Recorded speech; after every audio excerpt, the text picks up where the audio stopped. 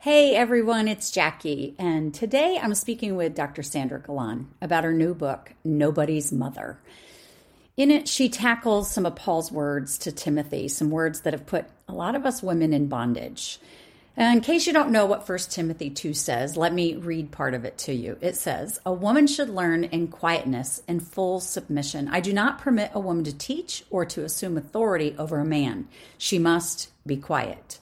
I had to wrestle with that part of the text. Now, many of you may not have had to, but perhaps you've had this other part of the text used against you, where it says, "For Adam was formed first and then Eve, and Adam was not the one deceived. It was the woman who was deceived and became a sinner. But woman will be saved through childbearing if they continue in faith, love, and holiness with propriety." That text right there has been used to tell women that their number one role in life is to give birth to children, to mother. And I am a mother and I'm all for that. But what if you're single? Or what if you're married and you can't have children? Then how does a woman fulfill her calling, at least the way Paul has been taught to us? But what if, through all of these centuries, we've been missing something as we've interpreted Paul's words? What if Paul wasn't limiting us women at all? That's what we're going to dig into today with Dr. Sandra Glahn. Welcome to the Jackie Always Unplugged podcast, where we're having off-the-record conversations. I'm Reverend Dr. Jackie Reese, founder and president of the Marcella Project. As a pastor, preacher, and thought leader, I've walked with women of faith for decades and had thousands of conversations about what women encounter solely because they are women. At work, family, their faith, with relationships, sex, the church, their bodies, and Jesus. On this podcast, we're going to be asking hard questions, dealing with real issues, and revisiting scripture with a new lens. These conversations are going to put words to your female experience. They're going to ennoble you as Jesus intended and encourage you to bring your full self to the table. It's here we're going to reshape our view.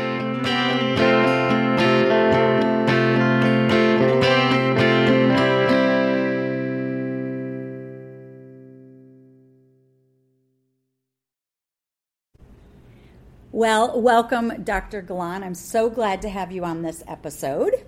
Thank you, ma'am. Very happy to see you again. Talk with you. Always good. Always good.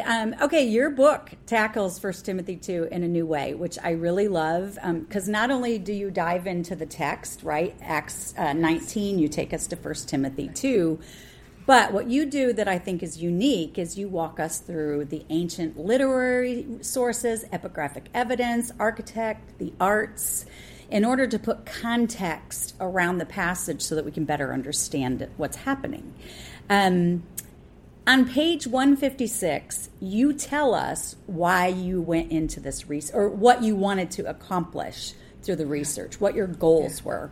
Yeah. And you say this because I want our audience to understand this is where you sat your research. So you say this: "The focus of my research has been to answer a different question than can a woman teach in the church today. Instead, my objective was twofold. Number one, to discern whether a local situation was likely on Paul's mind when he wrote to Timothy about women, especially about childbearing. And number two, to know whether a woman with a teaching gift, is limited to applying it only to her children." So this is your objectives when you go into your research. But what I want to also point out to our listeners, because I find this to be often true, is that we women in academia tend to pursue the studies that we pursue, not because we're trying to go after something academic per se, but usually because there's been some personal experience, some usually painful personal experience that causes angst in us, right? And drives us back to Scripture to try to make meaning of the situation we find ourselves in as Christian women. And this is true of you. You start your book with a personal experience and how that started you on this trajectory of examining 1 Timothy 2 I'd love for you to just kind of give us a little bit of that so that people know that's where you're coming from. Sure. So, yes, this book's about a quarter of a century in the making, and it started as a personal quest. I am the fourth of 5 kids. If you've seen Sound of Music, whether you saw the Julie Andrews version or the more modern version, either way, you know that she's awesome with kids, and that was my mother. We had a blast growing up, and we made daisy chains, and we learned to sing Jesus Loves Me, and we hatched, chrysalis into butterfly, and it was fabulous, and I wanted that for myself. And when I became a Christian, there was a strong emphasis in the subculture on being a wife and a mom, and I totally embraced that and valued that. And so when I married the love of my life and we wanted to start a family, we hit a brick wall of infertility that spanned a decade. It was 7 early pregnancy losses, then an ectopic pregnancy, then 3 failed adoptions before we finally had the successful adoption of our daughter. Now, she's almost 30, so it's been a while, but this for me was not just an ethical crisis about in vitro. It wasn't just a moral crisis and a financial crisis, a crisis of intimacy, violated and explored. It was all those things. It's hard on a marriage. Yep. You can't. Somebody wanted to promote me at work, and I said, no, I'm going to be pregnant. Like, your life is on hold. But the hardest part for me was the spiritual crisis, because I had been taught that if a woman has a teaching gift, she is, because of the phrase, she will be saved through childbearing. That means that a woman will be saved from obscurity, or she'll be saved from her need to teach through the nuclear family. And A, I couldn't have a nuclear family. And then B, you look around and go, why did the early church have all those virgins? Why did you really have nuns, celibate nuns? The Reformation was emptying the monasteries of celibate people. That is an emphasis on the nuclear family, is not how the church has really understood that. And so it began for me just as a quest. I had to know, what does saved through childbearing really mean? Doesn't seem to fit Pauline teaching on, eternal salvation, but for sure it can't mean the nuclear family. Did they even have a nuclear family at the time of Paul? I'm not sure they did. So I'm not sure they did either. Yeah. So it was a personal quest in the beginning to just find out, what in the world does that phrase mean? Well, and it's interesting because I think, one of the things as a person who studied the Bible for 30 years, there are verses that I've always had to put to the side of the plate because I couldn't make sense of them, and I figured sooner or later something would help me bring it more to the center of the plate where I could digest it. And this particular passage is one of those that has always stayed on the side of the plate, saved through childbirth. What on earth does that mean? Right. What does that mean? And I love it when people say Paul is very clear in 1 Timothy 2. You're like, really? Really? Because what does saved by childbirth mean? Because Paul doesn't seem to say anywhere else that salvation is through birth. No, so, in fact, very emphatically the opposite, yeah. The opposite, right. Yeah. So it's one of those verses I've never been able to make sense of, and you really do a great job of shedding some light onto it. Mm-hmm. So before we move into your research, what has been the traditional understanding of 1 Timothy 2, particularly about being saved in childhood? You mentioned a few things, but how have you seen that traditional teaching actually have impact on real women's lives? What's been the result? Yeah, great question. I know in Romanian Christianity, there have been preachers even in this decade who have said you have to have as many babies as you can. Right. And even when women have sacrificed their health to do that. And so there's that. There are those who predominantly in the South today, there's been that understanding that it's the proper channeling of a woman's gifts. That yes, she can teach, but she has to limit it to the sphere of the home. And if you don't, then you don't value the home. You're a radical feminist. Some of that. Interestingly enough, the emphasis through the centuries has sort of been all over the place, but there was less emphasis on Eve, on the man being formed first, therefore creation order suggesting hierarchy. The emphasis is really more on the second line that precedes that, which is the woman was deceived. And there was the idea that because women are more deceived, more easily deceived, they should not pass on content. They should just pass on content to their children. Just to their children. To the vulnerable. I mean, to the next generation.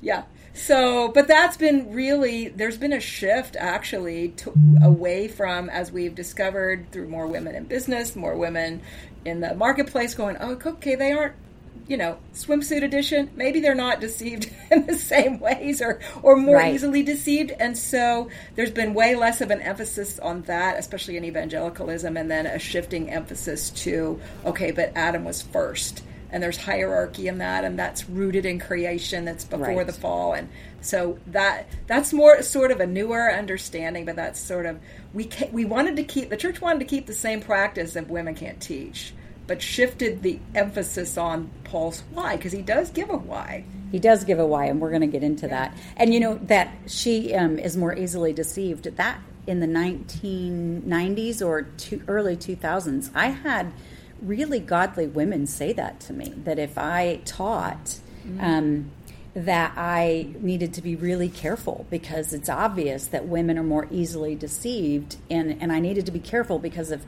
how I would handle doctrine in a way that would be deceptive. And so that was actually said to me in my lifetime, that women shouldn't be teaching because they're more deceptive. Over in 2 Corinthians, Paul says to them, I'm concerned for all of you, that as Eve was deceived. Like it's a human thing. It's to a be human deceived. thing. And yes. To people's credit, they have a high view of Scripture, which we do too, right? But it's part of the challenge has been I want to be countercultural if I need to be, but I want to have a high view of Scripture. And if that's what Paul says, even if it doesn't fit my my context, I guess I got to believe that. Well, and even if it doesn't make sense, because just as you said, women have entered the workforce since the 1970s in a wave, and we now have a vice president who's female. So we know that that's not necessarily our experience, is that women are more easily deceived. And yet the Scripture says that. There it is at face value. And if you don't understand the context, which we're going to dive into, then it looks like, women are more easily deceived, period. There it is on the paper right there. It's clear and simple. So can I have a high view of Scripture like Paul and still acknowledge that women can teach? Yes, I think we can. Let's find out how and why. Okay. So before we dive into this, I want to just one more thing, and that is when there's a shift in how the church starts to see a particular passage, like 1 Timothy 2 in particular, what we tend to hear is like a loud kind of cry creep up to say, feminism has seeped into Christianity. And I think you do an excellent job in your book showing us that that's not the case, that this is not us acquiescing to culture. So why should we, you tell us in your book, why should we revisit and take a fresh look at passages? Why do we keep looking? Yeah, often people will say, okay, the church has been, had a certain view of women for 2,000 years, and, so we're capitulating to culture to change it. And the first reason to relook is that is just a false narrative of history. First of all, we have, if any capitulating to culture happened, it was misogyny was allowed. We might have guarded the front door to feminism and womanism, but we were not guarding the back door against radical misogyny. And so if you trace people that we love on issues like the Trinity or like Aquinas on friendship, they have great things to say on some issues. But when it comes to women, they have things that we would complementarian or egalitarian are going to go, that's not biblical. Sometimes they say women aren't made in the image of God. Sometimes they say they're, more that the serpent went to Eve because she was defective. Like all kinds of things that neither camp signs on to now. In fact, the word complementarian comes from not wanting to call yourself a traditionalist once you learn the tradition. So there's that in church history. There's also evidence that there were ordained offices of women, but because they're called like servant and widow, we miss them on the tombstones because we're thinking that just means the widow of Joe, and we miss that it's the widow of Cappadocia. So there's that part of history, but there's also something else that has happened, and that is with the shift of women coming into history departments. The emphases on what we study have changed. In the past, if we got women, it was Cleopatra or Helen, the mom of Constantine. They had adjacent power connected to wealthy empire or dynasty. But what we didn't get was the everyday lives of both men and women and slaves. And with this entry of women into the academy, there is more of an emphasis on social history that asks things like, what did they eat? What was their life expectancy? How long did it take to walk from Thessalonica to Ephesus? Those kinds of questions that have nothing to do with empire, but that have everything to do with everyday life. And as it turns out, our very best document from the first century Roman Empire is the New Testament. It's got all this everyday stuff, including, hey, I left my parchments in Troas. Could you bring them to me? I need my coat. Right. Come before I need winter. my cloak. Yeah. Yeah. And we shipwrecked, and they thought we were Hermes, and all that stuff is very much everyday. And so for women to be doing dissertations on some of this, and we're doing it, men and women are doing it at a time when the internet means. When my brother did his dissertation more than 15 years ago, he was working with some French. He didn't speak French. He had to go get it translated. Then he had to mail something to France, then wait for it. It was like 6 weeks before he had an answer. Today, I could pull up the Anatolian Digest, run it through Google Translate. If I have a question, I Google the name of the scholar, find his or her name on their university website, go to sleep, mail it, and have an answer from them the next morning in my inbox. And so the ability to collaborate with scholars across the world, to bring in experts on inscriptions to talking about the New Testament, where before you wouldn't even have known who to reach out to. Right. We were siloed by our libraries. And so this explosion of information has just made warp speed research possible. And one of the benefits for us as biblical scholars is you take a place like Pompeii and you can walk into a place that was a brothel and see, it's nasty women in nasty positions, but there's a price list, and you notice she's got a full head of beautiful hair. Well, that just kills the possible understanding of 1 Corinthians 11 that a shaved head was prostitutes. There's zero evidence of that, and some evidence that prostitutes had beautiful hair. So we can eliminate some of our maybe it's this, maybe it's that, just by the enormous amount of archaeological information, the internet, the Google Translate, the scholars collaborating. And women asking different questions. Questions. Yep. It mattered that we ended up going to seminaries. We it need made each a big other. difference. Yes, we do.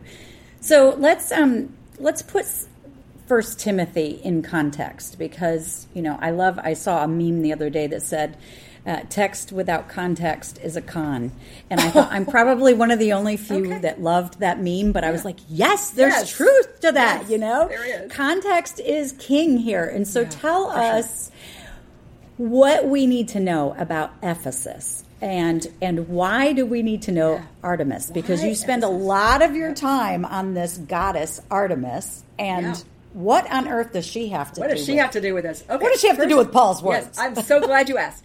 So first of all, we know from the book of Acts 17, Paul spent more than 2 years in Ephesus.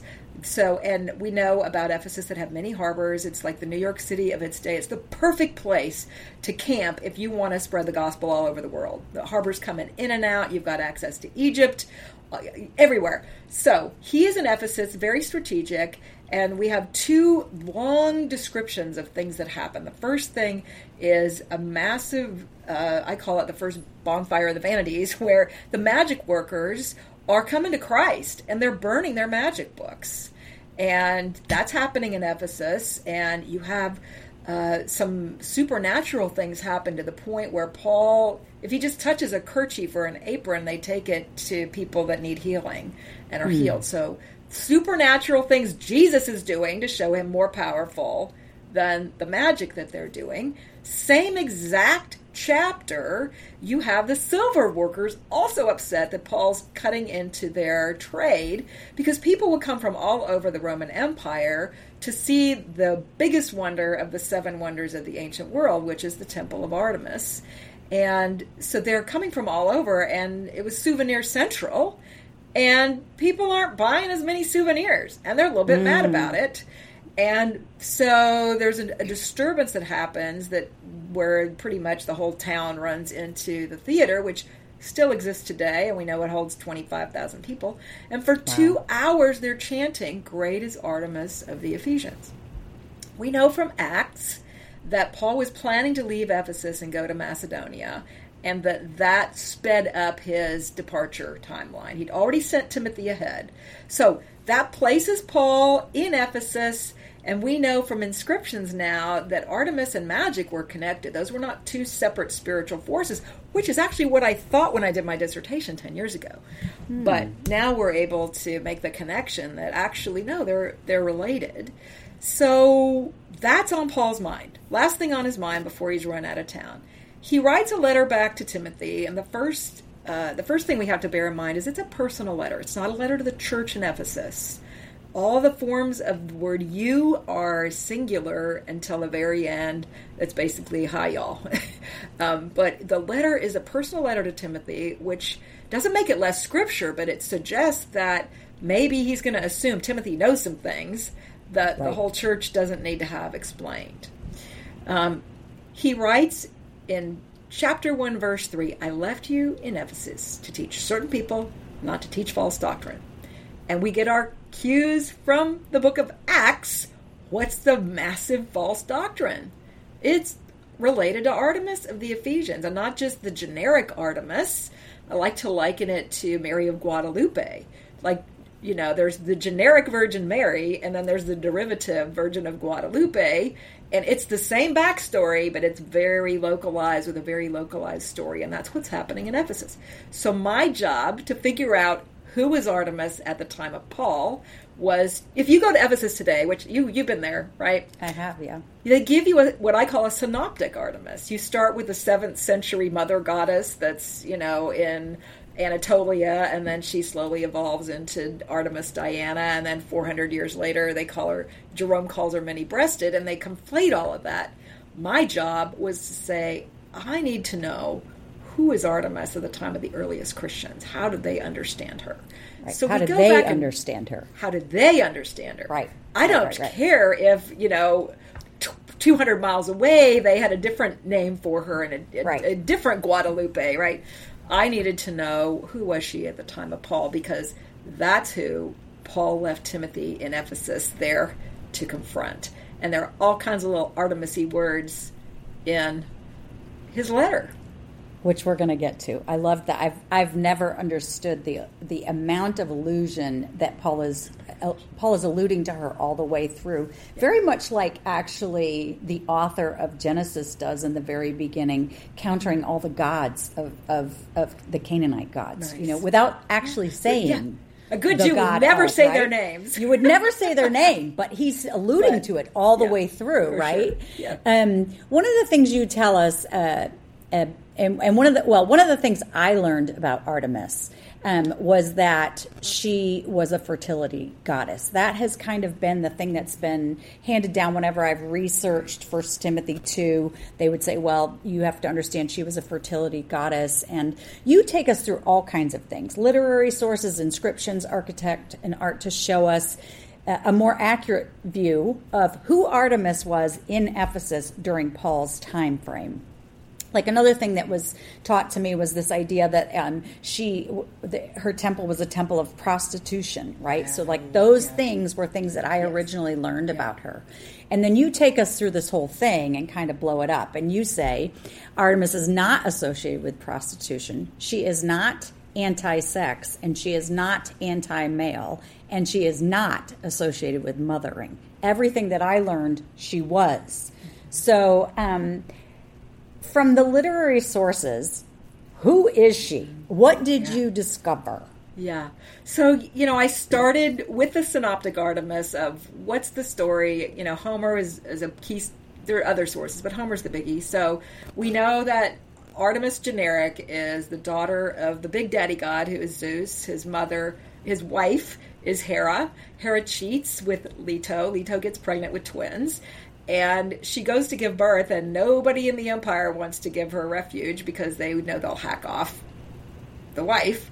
But eventually she finds a little grove near Ephesus. So that makes Ephesus the natal city in the way Bethlehem is Jesus's natal city. They do annual pageants, like it is known as the place for pilgrimage to, celebrate the annual birthday of Artemis. She has a whole month in Ephesus devoted to herself. Interestingly enough, Apollo is associated with being born over in Delos, and I didn't even find his name in an inscription. It's like, did you write him out of the record? And that's her twin.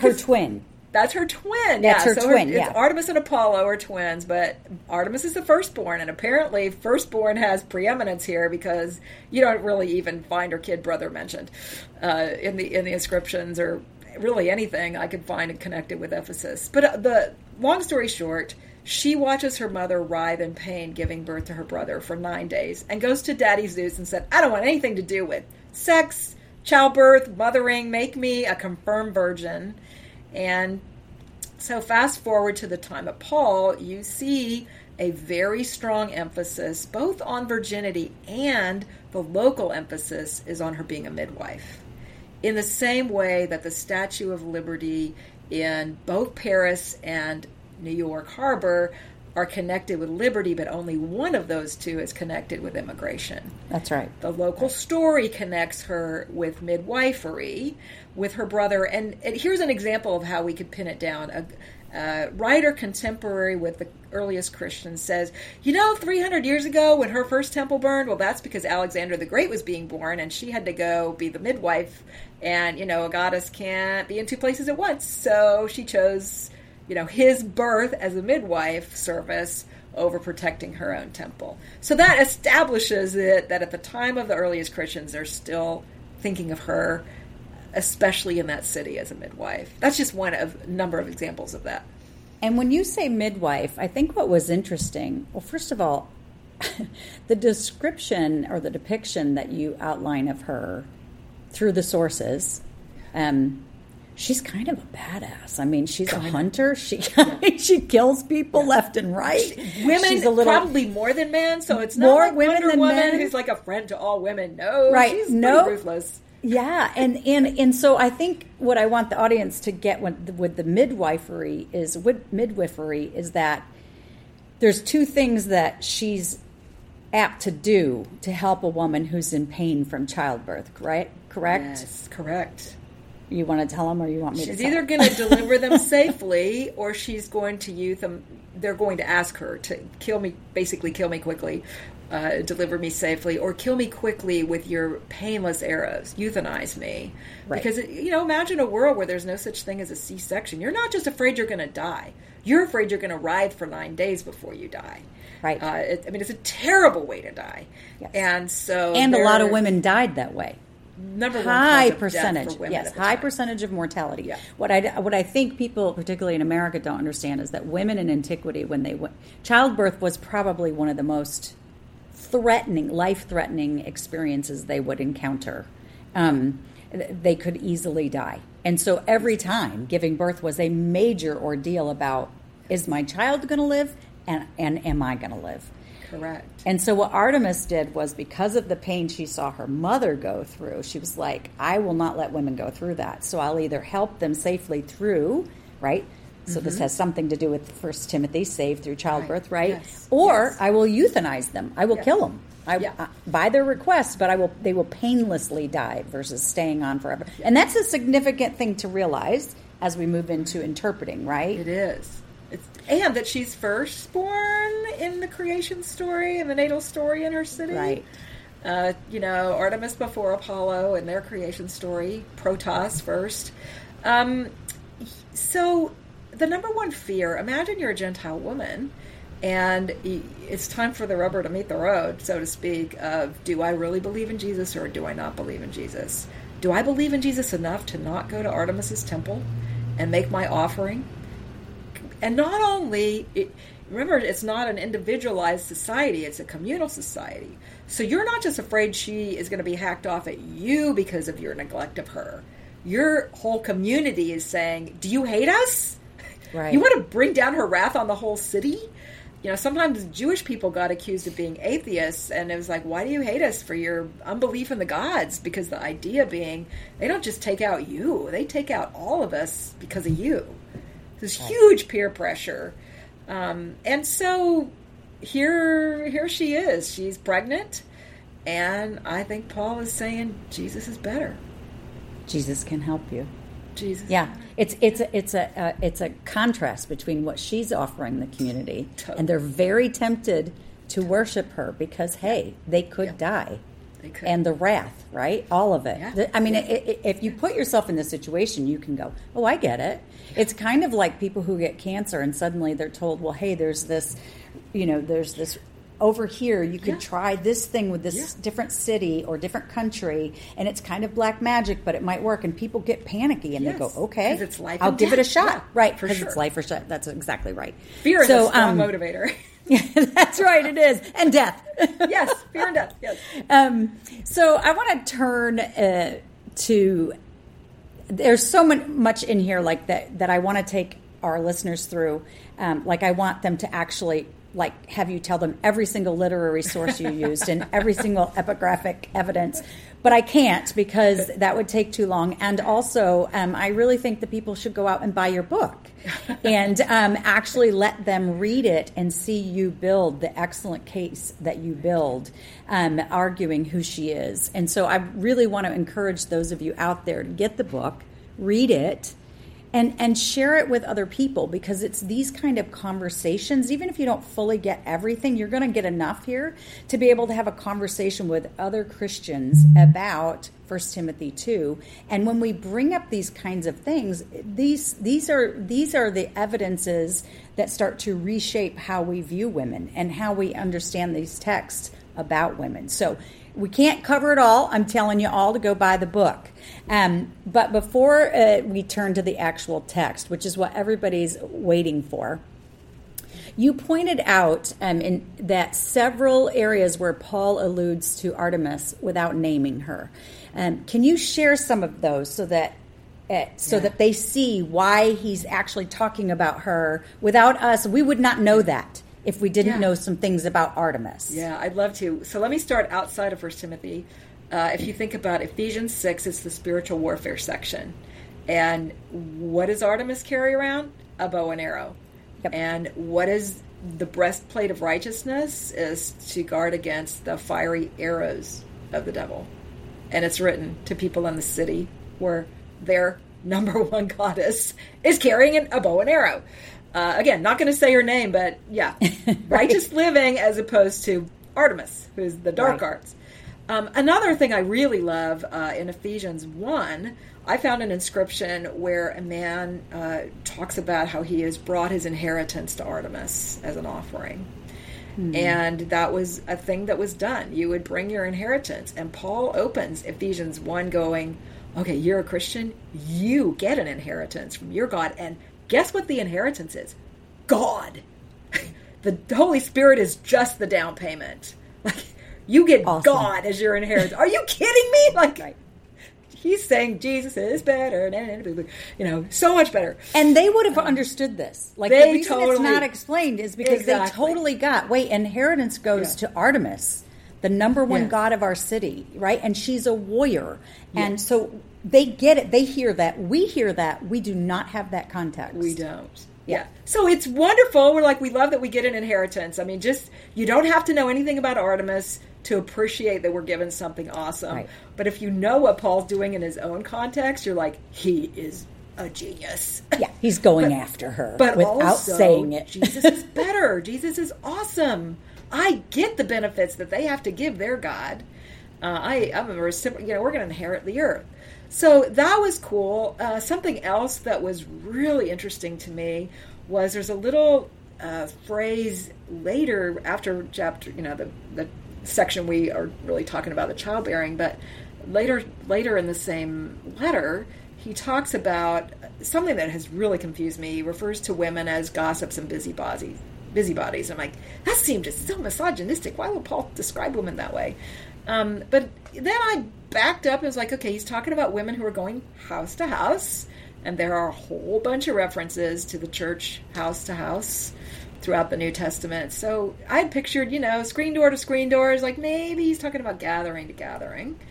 And one of the words that we translate, which I now think is a misogynistic translation and really not what Paul, he's borrowing from magic words.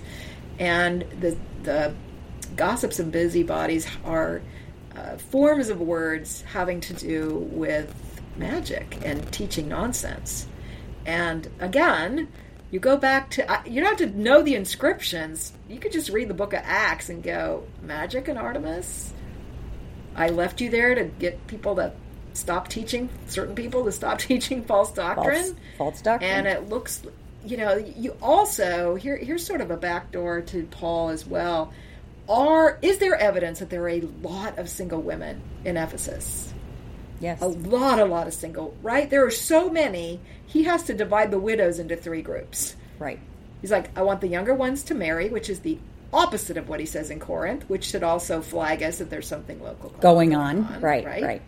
And then if you have family that can take care of you, they need to take care of you. And those that are left, if they meet certain qualifications, go on the rolls, and we give them honor, which is the same word he uses for elders to refer to income, right? And so why would there be so many women in Ephesus? Well, I love the observation by N.T. Wright that we tend to become like what we worship. And Paul makes reference in 1 Timothy to those who forbid to marriage, don't taste, don't touch. Like it's proto-Gnosticism happening here. That's why I said it's the opposite of prostitution. Not that there wasn't plenty of immorality in the city, but that connected with Artemis is extreme virginity. Right. Which I don't think people realize. And that's one thing your book really touches, is that she is a virgin. She's not anti-sex or anti-male, but she is a virgin. And lots of people that follow her followed that as a state of being virginity, which is why Paul addresses the single women in Timothy in ways he doesn't Corinth. Yeah, so it's never stated outright that we're virgins in our city. It's just like if you look at the inscriptions, it's a little bit like when the Junior League, the rich volunteer women related to the Artemis cult, you don't see the men. You see grandma and then mom and then daughter. So it looks like the office is sort of inherited, but you got enough money to buy an inscription, and there are just no men mentioned. If they're married, they're not showing up, which is a little bit unusual in inscriptions. Yes, it is. So talk a little bit about the word Savior, because Paul makes that emphasis in 1 Timothy, and you tie it to her. He does. So, I found one inscription that calls her Artemis Soteria, and Soter is the male form of Savior. Soteria is the female form of it. And one thing that's particularly interesting to me is that in the very beginning of his letter, usually Paul starts a letter with grace and peace to you. It's not how he starts his letter to Timothy in Ephesus. He throws the word Savior right in the first verse as Christ is Savior and Lord and God, which are also titles of Artemis. She's called, Curia, which is the female form of Lord. I don't translate it lady because lady has so many other nuances in English. I translate it Lordess so that we get that it's the power in the word. And God is another title for her. Manifest is another title, and Paul refers to Christ made manifest. We know from Acts he kept referring to her as the God made with hands. So, right? Again, it's like he doesn't come out and say her name. He's a good Jew. He's not going to mention the name of any other God, but it would be like me talking about Superman without saying his name, just saying kryptonite, phone booths, capes. Red cape. We got it. We know who you're talking about. Lois Lane. I don't have to spell it out for you. And this is why context matters so much, right? Like understanding who she is really helps us understand what Paul is doing. Correct. Whereas if you have no context about her, or inappropriate context, or like you said, they smashed all of the information about her together, prostitution, these things. If you don't have an accurate picture of her during Paul's time, then you don't understand what Paul's doing in the text. Exactly. You can still get the truth about Jesus from the text. Yes. Right? Like, you Yes. don't have to have a PhD in context. It's just, it makes it come alive with each layer that you uncover. But also, like 1 Timothy 2 is a restrictive passage for women. It has been used, and it's been considered a problematic passage for women, right? Like, even in the last sentence, that makes no sense, saved by childbirth, right? So it's been that particular, you can understand who Jesus is, whether you know who Artemis or not, but you can't decipher 1 Timothy 2 very well without some of this information. That really restricts and also seems to counter other things that Paul says about women and women, the work that women did with Paul and what women did with Jesus, right? So it's like, how do we make sense of this? Then you have women prophets all the way through history, and you're going, well, if creation order says a woman can't speak in the presence of a man or can't teach biblical truth, like, suddenly now you're trying to erase all the women prophets or explain why they were exceptions, or like it raises the whole day of Pentecost is a real problem. Right. So this is why we have to understand what's going on in Ephesus, what's happening with Artemis, in order to understand at least particularly 1 Timothy 2 better, which is important for a lot of us women and men. I think it's important for the whole church, right? Sure. We shouldn't be putting half the church on a bench, So let me go to your translation. I'm going to read it.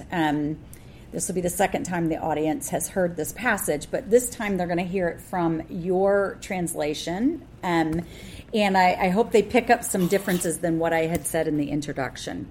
And I want to put the verse out there because we're going to parse it a little bit. You're going to walk us through some things like, what does it mean that she needs to be silent? And what does it mean that Paul says, I'm allowing a woman or wife neither to teach or have, like, we're going to kind of go through some of that stuff. So here's what you wrote. So I want the men or husbands to pray in every place. Likewise, the women or wives are to dress in suitable apparel with modesty and self-control. Their adornment must not be with braided hair or gold or pearls or expensive clothing, but with good deeds, as is proper for a woman who profess reverence for God. Let a woman learn quietly with all submissiveness, but I am allowing a woman or wife neither to teach nor exercise, have autonomous authority over a man or husband. You're going to explain why you keep doing wife, woman, husband. Okay, must remain quiet. For Adam was formed first, and then Eve, and then Adam was not deceived, but the woman, because she was fully deceived, fell into transgression. But she will be saved through the childbearing, if they continue in faith and love and holiness with self-control. This is a faithful saying. Okay. Why did you insert wife or husband every time it says women or men? So in Koine Greek, which is what Paul is writing in, there are not separate words for woman and wife. Only context tells you how to translate it, woman or wife. Is there something in the context that would point toward wife? Well, yes, childbirth. Childbirth. Right? Virgins aren't doing that. Not so much, So that's the first really big clue. The other thing is, if you go over to 1 Peter 3, which is clearly about wives, it's that section about gentle, quiet spirit. If you put the two passages together, you see so much overlap, starting with gold and pearls, and there is so much overlap that it is thought by, let's say, like George and Dora Winston did a book on the subject, that there is maybe a preformed apostolic tradition relating to wives. That there is so much Peter and Paul are sharing in their outline that it can't be a coincidence. And in Peter, we know it's wives. So when you're trying to solve for X over in Paul, and you've got a reference to childbearing and this same outline that Peter is following, then you think, okay. And that changes the understanding. If it's not if women, you take that understanding, and I'm not coming down hard that it has to be either. I just want the reader to understand. If you're going to say, I'm not allowing a wife to teach a husband, I'm not allowing a wife to teach or have autonomy over a husband, that has way different ramifications for the church if you read it for today than a woman can't teach a man.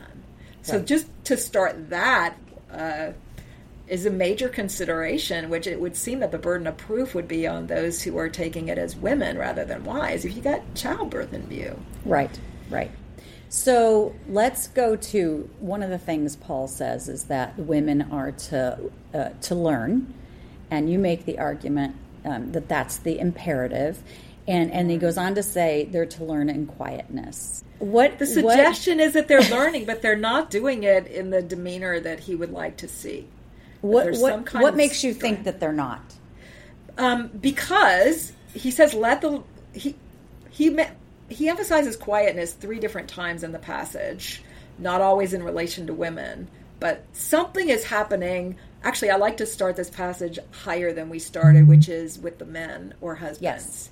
And they're angry about something, so they're supposed to settle down too. And so he has this really parallelism. He's got instructions to both men and women or husbands and wives, or possibly men and wives. I don't know exactly what the problem was, but there is something that's causing conflict.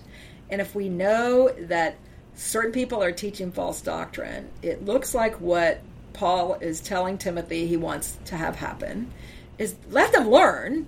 That is an imperative, but let them do it quietly, submissively. There's something about the learning process. The men are ticked off about something, and the women are striving about something. And when he goes, then he gives his reason for that. And he has 2 reasons. One is Adam first, and the other is woman deceived. And it would appear that Paul is not saying, because there's a hierarchy of men and women that's rooted in creation, because Adam was first is not a principle, it's a narrative.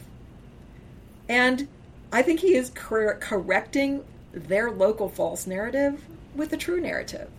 So what would their local false narrative be? Their local be? narrative is Artemis first and, hot stuff. And he's like, well, actually, in the real narrative, Adam's first and the woman's even deceived.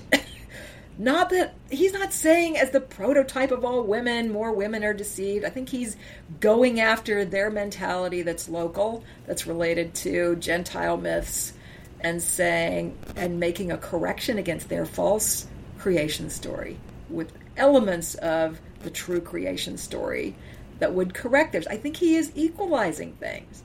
I don't think there's a feminazi sort of as a spiritual reality in their view of their goddess and needing it to be corrected with something out of Genesis. And then what is the number one thing Artemis gives them is they perceive that she's saving them through childbearing.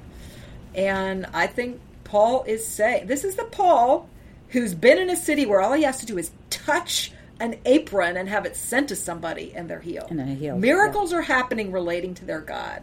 I think Paul is telling Timothy, if women are godly, they're not going to die in childbirth. He's not saying it for all time, for everybody. He's saying we are in the era of establishing our God is bigger than their God. And they are losing something, which right now is a benefit of teaching. But what they're gaining, if they have a certain kind of quality, basically if they continue in the faith, they will be saved through childbearing. And he ends the whole section with, this is a faithful saying. I think he probably took saved through childbearing from an Artemis saying somewhere and gave it his Christian spin because he loves to do that. So explain that a little bit, and then I want to go back to just what you just said. Okay. Explain that you think this is because I thought that was fascinating, that this is a statement that he would be taking from their culture and using it for them to understand, which Paul does often in other places. And you make the point that sometimes because it's not put in parentheses, we don't really know that it's him using the culture's language, if you will, or phrases that they would understand. Well, he ends his whole section with, this is a faithful saying. But because about 500 years ago, we added numbers and paragraphs, guessing, that was an interpretive choice. Right. We tend to, in our English translations, put, this is a faithful saying, : if somebody desires to be an elder, they desire a good thing. Totally new idea. I'm saying, I think it goes with what was before it, not what comes after it.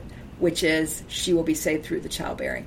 And what marks that as a saying is it's in the singular, and then Paul flips to if they basically continue in the faith, love, charity.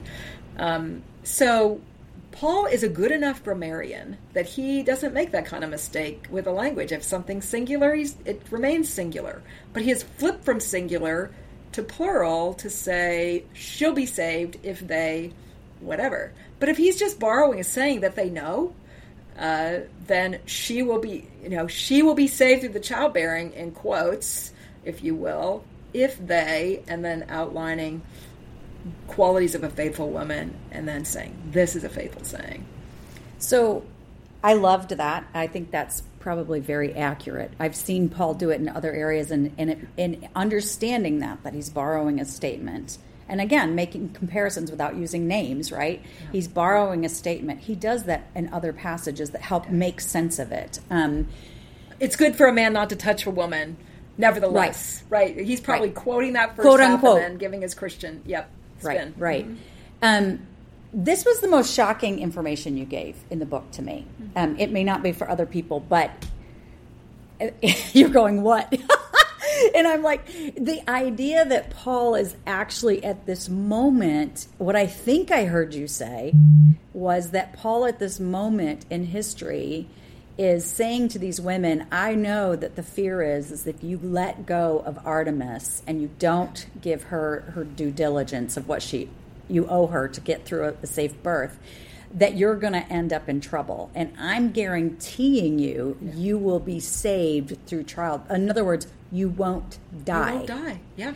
I absolutely think that's what he's saying. And you're saying you think those miracles were happening at that time because we can see the heightened miracle working going on as evidence to prove to these people that Artemis, as strong as she is and as long as she has been their goddess, this God that I'm offering you can not only do what she does, but supersede her. Absolutely. You believe in magic? All I got to do is touch something because I'm in Christ and the person's saved. That's mind-blowing to me. Artemis's ability to save? Are you kidding? Jesus is so much better. And so here we go.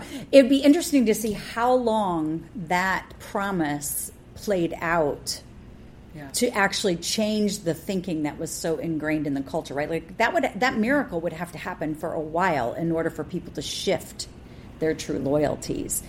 But I also want to emphasize what you were saying is that was a time period and is not something that God says to us today, obviously. Correct?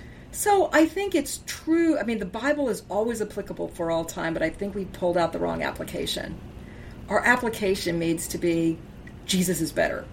Jesus is stronger. That faith and hope and love are Christ-likeness are the goal. That our inheritance is better. That God meets us in our greatest fears. That does not mean that he is honor-bound to do miracles on our behalf.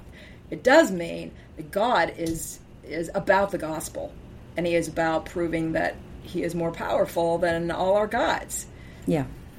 Yeah, I think that's a great application of that. And for a church planter, like learn your culture. Right. Learn the music of the culture. Go to the movies, like saturate Use the yourself. sayings. Use the sayings on Jesus' behalf. Take it and flip it for them and say, you think it's this, but it's this. Totally. I want to go back to one thing, well, actually two, before we close out with a final question. But like one of the things that Paul said was let women learn in quietness. Let women learn was kind of a new concept, right? This idea that women should learn doctrine and theology, etc. That's actually the interesting thing. How he asks them to learn is not all that different than what you said. He uses the word quiet previously in the passages. He uses Peter uses it in 1 Peter also. And aspire to the quiet life, he tells everyone. Like, right. He's not saying run for emperor. Right. And he's not saying never talk. And he's not saying never talk, right? That's correct. Absolutely. Right. He's not saying women need to be silent when in the presence of men. That is not what he's saying. And that has been taught. I actually worked at a church that 10 years prior to coming on staff, women were not allowed to talk in the the business meeting that they had once a year with the whole church. They could attend, but they couldn't speak because you're in the presence of men. So want to clarify that's not what Paul was saying. No. But he also says, that they are not to teach and it depends on how you slice it, and have authority over men. Let's talk about that word authority, because as you mentioned, and I've learned this before, it's a rare word. Yeah, so exousia is the normal word all through the New Testament for authority. It's a very common word. The word Paul chooses here is authentane, which appears 0 other times in the New Testament. And not that many times have we found it in antiquity. I'll tell you my hunch, which I haven't put on paper because I can't prove it, but my hunch is, just like he borrowed a lot of other Artemis-y words, I have a feeling we'll eventually find that it was an Artemis-y word that had to do with autonomy. Interesting. And Paul's view, we know when he wrote to the Corinthians, and he was probably in Ephesus when he wrote to the Corinthians. If you look at 1 Corinthians 11, I think a section, that's where we look at head coverings, and a section that's completely neglected in that passage is that Paul says, yes, woman comes from man, but every man comes from a woman. And they all come from God. And Paul's theology of men and women is interdependence. Yes, absolutely. And I think the front of that word is aut, from which we get autonomy. And I think he is more concerned about autonomy in their teaching. And he is looking for there to be interdependency rather than a spirit of independence. So when you do a study in the ancient world on the word authentane, there are some neutral, like I prevailed, upon him to let me rent his boat. And, I authentained, basically. So you can be translated prevailed. There's one instance where it referred to murder, but it's not always super negative. Like, in the same way that autonomy could be super good. Like, you could be, you're signing a contract with some autonomy, but you could also say, in my marriage, my partner is so into autonomy, and that is not a good thing, right? So I think it's more how he's using it than just, we can't just pull a word study out because we don't have a context for it. But it is really interesting that Paul doesn't use the normal word for authority, which makes me go, I wouldn't really be comfortable translating it authority, simply because that is such a common word elsewhere that it gives the idea that he's thinking a hierarchy. So I think one of the things you make a point to here is that the teach and have authority, there's something happening, because you do hit the beginning, which I like that you start where I want men or husbands to pray in every place, lifting up holy hands without anger or dispute, which tells us there's anger and dispute. Correct. Right? The men are fighting over something, right? And then we have this women learn, but do it in quietness. I do not allow you, Paul says, to teach or have authentane, right, autonomy, or some kind of argumentative way in which they're going about something. Is it possible that there's something even going on the way wives are actually responding in the congregation to their husbands? Yes, and I want to back up to who the command is given to. So if we remember, it's a personal letter, and Paul doesn't say, wives or women, learn in quietness, you can't teach. He never addresses them. He doesn't even say, Timothy, don't let them. He says, I'm not allowing. He's talking about his practice. Now, by implication, if you're his disciple, you're going to do what he does. But it so often gets taught that Paul is given this sort of command for all time, and he's actually describing his practice. Which, again, if you're going to say Paul's desire was for half the church to be silent in the presence of the other half of the church in every context, in every situation, for him to just put it in the first person and say, this is my practice, is pretty tame. Yes. So it's really Paul's opinion for this time frame. Yeah, I think it's best. That's what I think.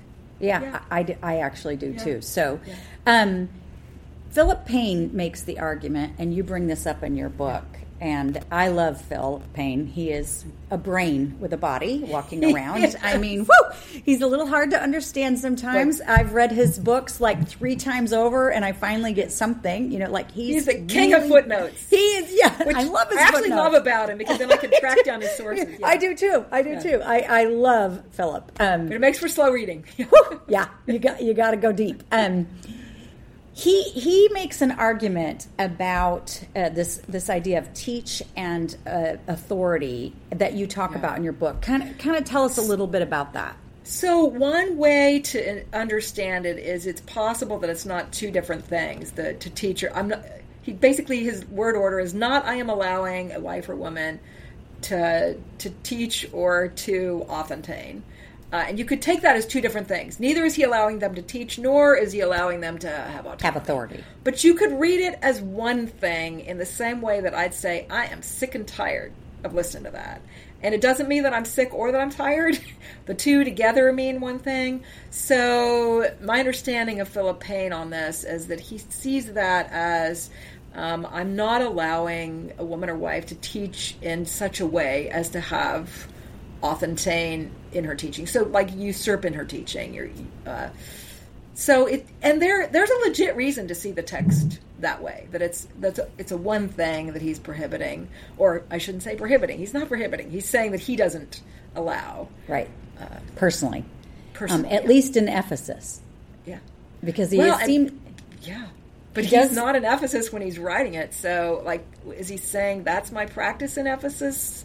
Yeah. Good point. Oh, yeah. I didn't even think about that. Yeah. All right. So let me conclude with this. Again, ladies and gentlemen out there listening, so many things in here we have not discussed. And that is why you need to get the book, Nobody's Mother.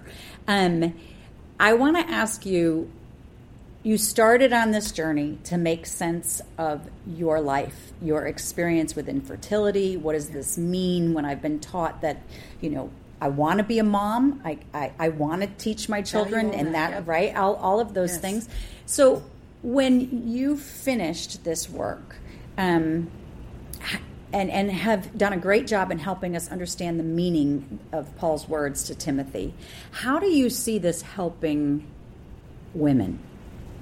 Well, first of all, when Paul wants young widows to marry, it's important to know that in the same way that there's one word that could mean woman or wife, there's also one word that could widow that could mean single gal. Doesn't mean she's necessarily ever been married. Okay? We don't have a word in the vocabulary for that. It's so rare at the time of Paul. For a woman to be single. Yes. Yes, okay. And to be committed to that even, right? To the point where he's saying, I actually want her. Now, we have to remember, this is not a context where you go get a dating app. This is where you... and you're trying to find the love of your life. That is just not the mentality. Not the world. This is an economic agreement. Right. And so you can have a husband next week if you want and have the right matchmaker, or the right dowry, whatever. Anyway, I think one of the things that we've missed as Protestants is we've overcorrected for celibacy and raised the family, which the family is super important, but we've made it sort of the be-all, end-all. Yeah. We've tended to say our kids, when you get married, blah, blah, blah, instead of if you get married. Yes. And when you look at the history of the church on celibacy, of course, most of it was in a world before contraception. So it was very much either or. You wouldn't have a woman doing the life of the mind and also having raised kids. That's just not... I love that I have that option today. It's not going to be for most of time and most of geography. I think what it does, first of all, is it elevates singleness to an honorable state. And it says that that is a beautiful vocation, and that the church should recognize that as eschatological. There's a day coming when we won't marry and we won't need to have kids because there's no death anymore. And it whispers to us of a future state. So we need to elevate. First of all, it elevates singles in my eyes. And it makes me look at places where people think they have to have a husband to get a ministry because they have to have a covering, to say, you are completely in God's image. Now, go use your gifts. Bless the church. The other thing is, I have had a number of women in class in their late 40s who now have kids raised. So they valued motherhood. They've done an awesome job raising their kids. And they are where I was going, is there nowhere in the church for me? Right. I've got all this time to give. I love Jesus. I have management skills from juggling a lot. Really, can I only use it at home? And some of them are going through huge identity crises. Right. And to say to them, no, the world needs your gifts. The church, the harvest is plenty, the workers are few. You have a stewardship. So both our married women, excuse me, married women and our single women and our widows. And then certainly there is a place for married women in the church. It doesn't mean that you have to have children. I couldn't have children as a married woman, and that didn't mean I was a loser or that God had plan B for me. God had a wonderful plan A for me. It just took me a while to figure out who I was to know that. You were trying to go to plan B, and he's like, sweetie, that's not my plan. I thought it was his good and beautiful plan, and if I didn't embrace it, that I had a low view of family. And yeah, I think, I have had a lot of women really struggle with, I have friends who, most of my close friends have never been married and do not have children. Okay. And love Jesus and have given their lives to serving him in their businesses and in the church and in their communities, and have always felt like second-class citizens in the local church because they are not married and do not have children. And so we need to have a whole discussion about what are we saying to women in these situations. And then just, the other day, went through fertility and wreaked havoc on her body and finally had a child and then got pregnant unexpectedly without help. And the baby died inside her. And so she's really struggling with, what am I as a woman? Am I a woman? Because I'm not carrying babies, or there's so many things here that are very painful for women. That I think walking through this book, understanding Paul's words to women and men and the church is very helpful and balming to women. My prayer is that it sets people free. Yeah. And when we got passages that don't, we might need to reconsider them. Why are they putting us in bondage? So, anyway, I want to thank you, Dr. Sandra Glahn. Your work is cutting edge, gives us tools to move forward, and I think helps women who want to walk faithfully with Jesus. So where can they find this book, Nobody's Mother? Amazon, all the play, Barnes & Noble, ChristianBooks.com, my website, SandraGlahn.com, but usually people misspell my last name, Glahn, so you might want to go with one of the easier to spell options. And you do have a website, right, where they could kind of dialogue and get more stuff that you're writing and speaking on, and tell them again how to spell your last name? Glahn, SandraGlahn.com. Great. Guys, go to our website, get the book.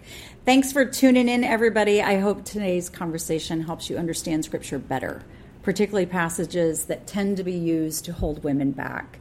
I hope you know that Paul is for us, and even more so, and more important, is that our Jesus is for us. I've said often, Jesus is good for women, so I'll talk to you next time. Yes, and amen. Hey, if you've enjoyed this conversation, then hop on over to themarcellaproject.com and sign up for our email or check out some of our other resources. You can also find me on the Marcella Project Facebook page or on every other platform of social media as Jackie Reese, Roese. Have a great day.